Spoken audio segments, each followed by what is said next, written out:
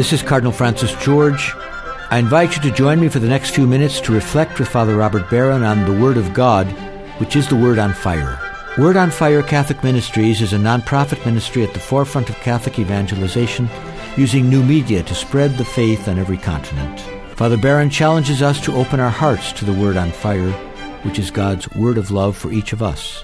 If our hearts are open, the Lord can change and transform us so that we might speak with love about the one who is love. The global benefactors of Word on Fire, with the support of the Archdiocese of Chicago, now present Word on Fire. Peace be with you. Friends, I know what it's like to hit the wall. Some 15 years ago, I was riding with a friend of mine on bikes from Paris to Rome. It's a very ambitious little trip. It was, in fact, 16 years ago this summer. We usually rode about 70 or 80 miles a day, so it was a pretty intense exercise. We made the whole trip in about 2 weeks. It was the most grueling, challenging, exhilarating physical exercise of my life. Well, somewhere in the south of France, just beyond Lyon, I was moving along fine. We'd gone, 30 or 40 miles that day. And suddenly, I was simply unable to go on. I don't mean that I was kind of tired. I know what that's like. I don't mean I was just worn out. I know what that's like. I mean, I was unable to go on. You know, I'd heard that expression before of hitting the wall, and long distance runners know about that, or other kinds of athletes, but I'd never really experienced it before that day. Well, precisely with this eventuality in mind, we always packed lots of water in our packs, and we also had in France those long loaves of bread, those baguettes, the French call them. So what I did, I put the bike down, sat on the ground, and for about a half an hour, I just ate and drank. And then, and only then, was I able to go on. Now, I thought of that scene. In fact, I always think of that scene whenever I come across the passage from 1 Kings, which is our first reading for today. Elijah the prophet has hit the wall. And for good reason.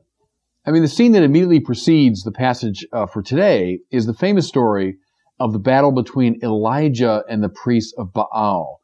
Remember that. He's up on Mount Carmel. He challenges the priests of Baal to call upon their gods, and of course no one answers. Then Elijah calls upon Yahweh, who answers with fire. And after that, Elijah slits the throats of the 450 pagan priests. This did not go well with Queen Jezebel, who was a worshiper of Baal, a friend of these priests.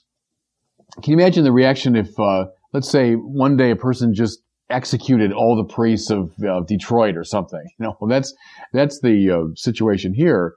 So Jezebel was so incensed that she sent her army after Elijah. And the prophet has been on the run for days.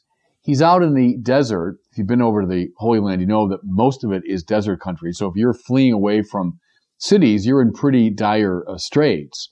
He's trying to stay just one step ahead of an army of trained killers who are trying to destroy him. That's where the story for today picks up. He's in the desert, alone, exhausted, terrified, and seeing no way out. That's why he says, and we hear it in the reading today, "Lord, take my life, for I am no better than my fathers." Try to recall a time when you felt that way, when spiritually and psychologically speaking, you were unable to go on.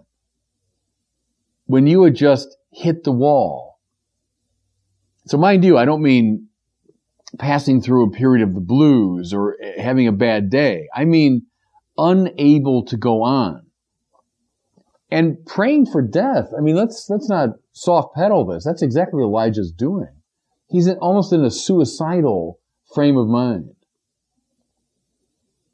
Now, at that dramatic point in the story, it's so beautiful, isn't it? An angel appears to Elijah. So that means help from heaven, help from a heavenly source.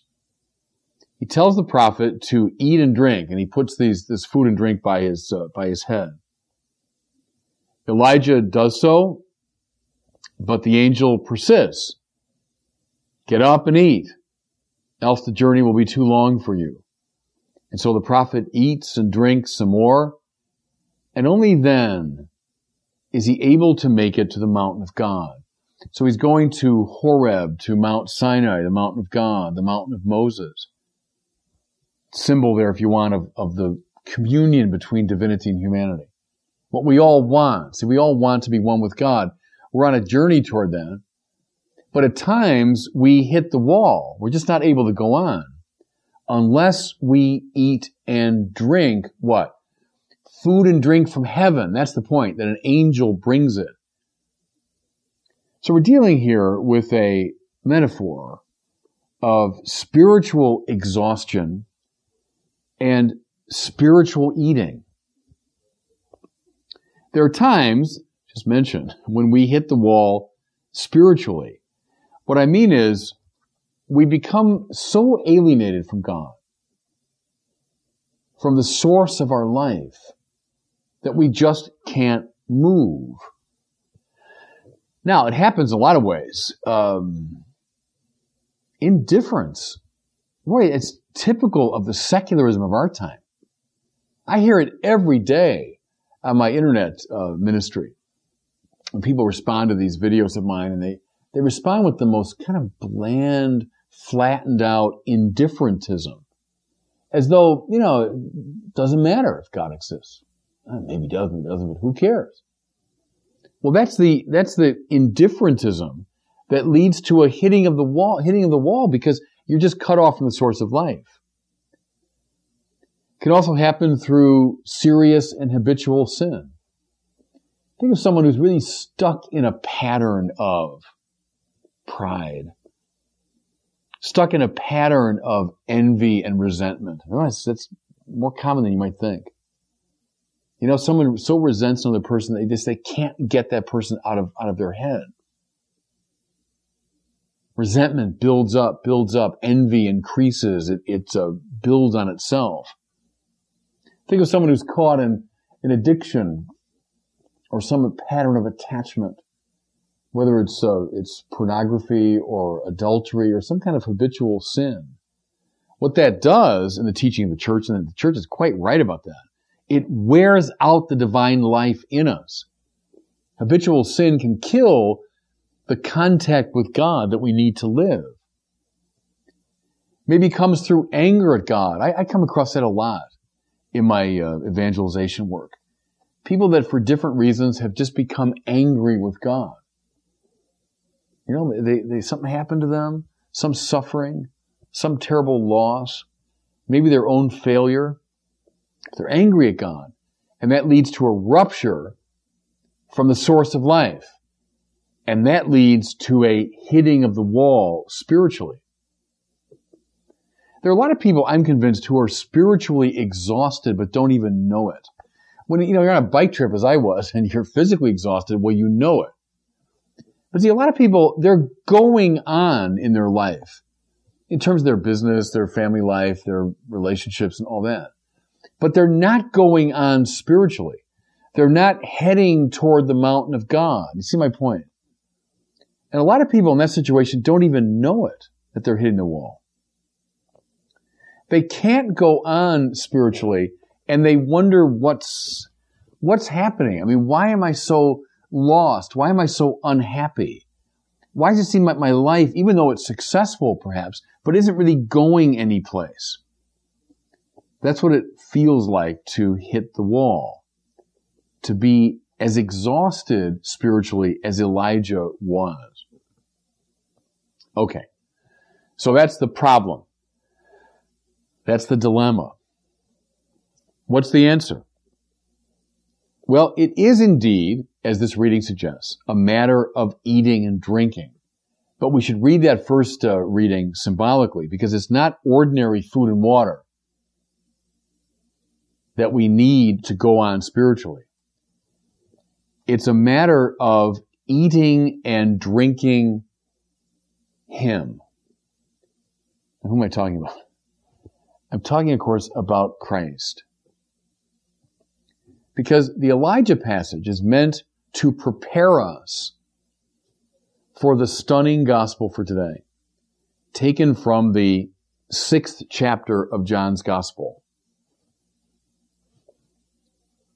Jesus is speaking himself here as the bread of life, which means the necessary source of sustenance.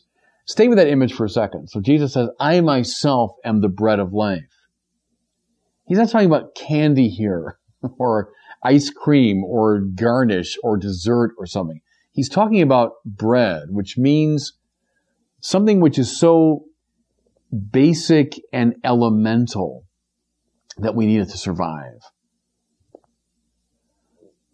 The food that he is not extraneous to our spiritual success. It is essential to it.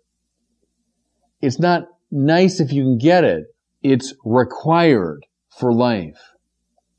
Listen, whoever eats this bread will live forever. Now, I want you to pause just a moment. Let the import of those words sink in. Physical food allows us to live for a time. Indeed, for a very short time. That's why we have to eat 3 times a day, right? It sustains life, but in a very restricted way. The bread that Jesus gives, which is identical to his very life and substance, gives life in the fullest sense. Now, why? Why? Because it links us to the source of life. I myself am the bread of life. Whoever eats this bread will live forever. That's why Jesus speaks of eternal life, the life that's unique to God. Here's the bottom line, and it's presented, I think, just that way. It's presented as a necessary requirement. If we want that life, and see, here's the thing, friends, deep down, every one of us wants that life. We want the communion with God. We want to live forever, to have eternal life. You want that life? You've got to eat this bread. Now, go back to my little scene of hitting the wall in France. Do you want to go on? Do you want to make it all the way to Rome? Well, you've got to eat something. It's not an option here. You have to eat the bread. You have to drink. Well, it's being proposed just that drastically and dramatically when it comes to this bread that Jesus offers to us. It's really as simple as that. Now, here's the thing. You could say all you want, that it's unfair we have to eat bread and meat in order to sustain biological life. But there's just not that much you can do about it. I mean, you can complain all you want, but that's just the way the body is structured. You need this in order to live. You might say in a similar way, it's unfair or bizarre that Eucharistic bread is required for eternal life. But see, if we say that, we'd be a bit like petulant children. You know, or like shaking our fists at the blue sky. I mean, it's just the way the thing is structured. Jesus is like a field of force. He's like a river.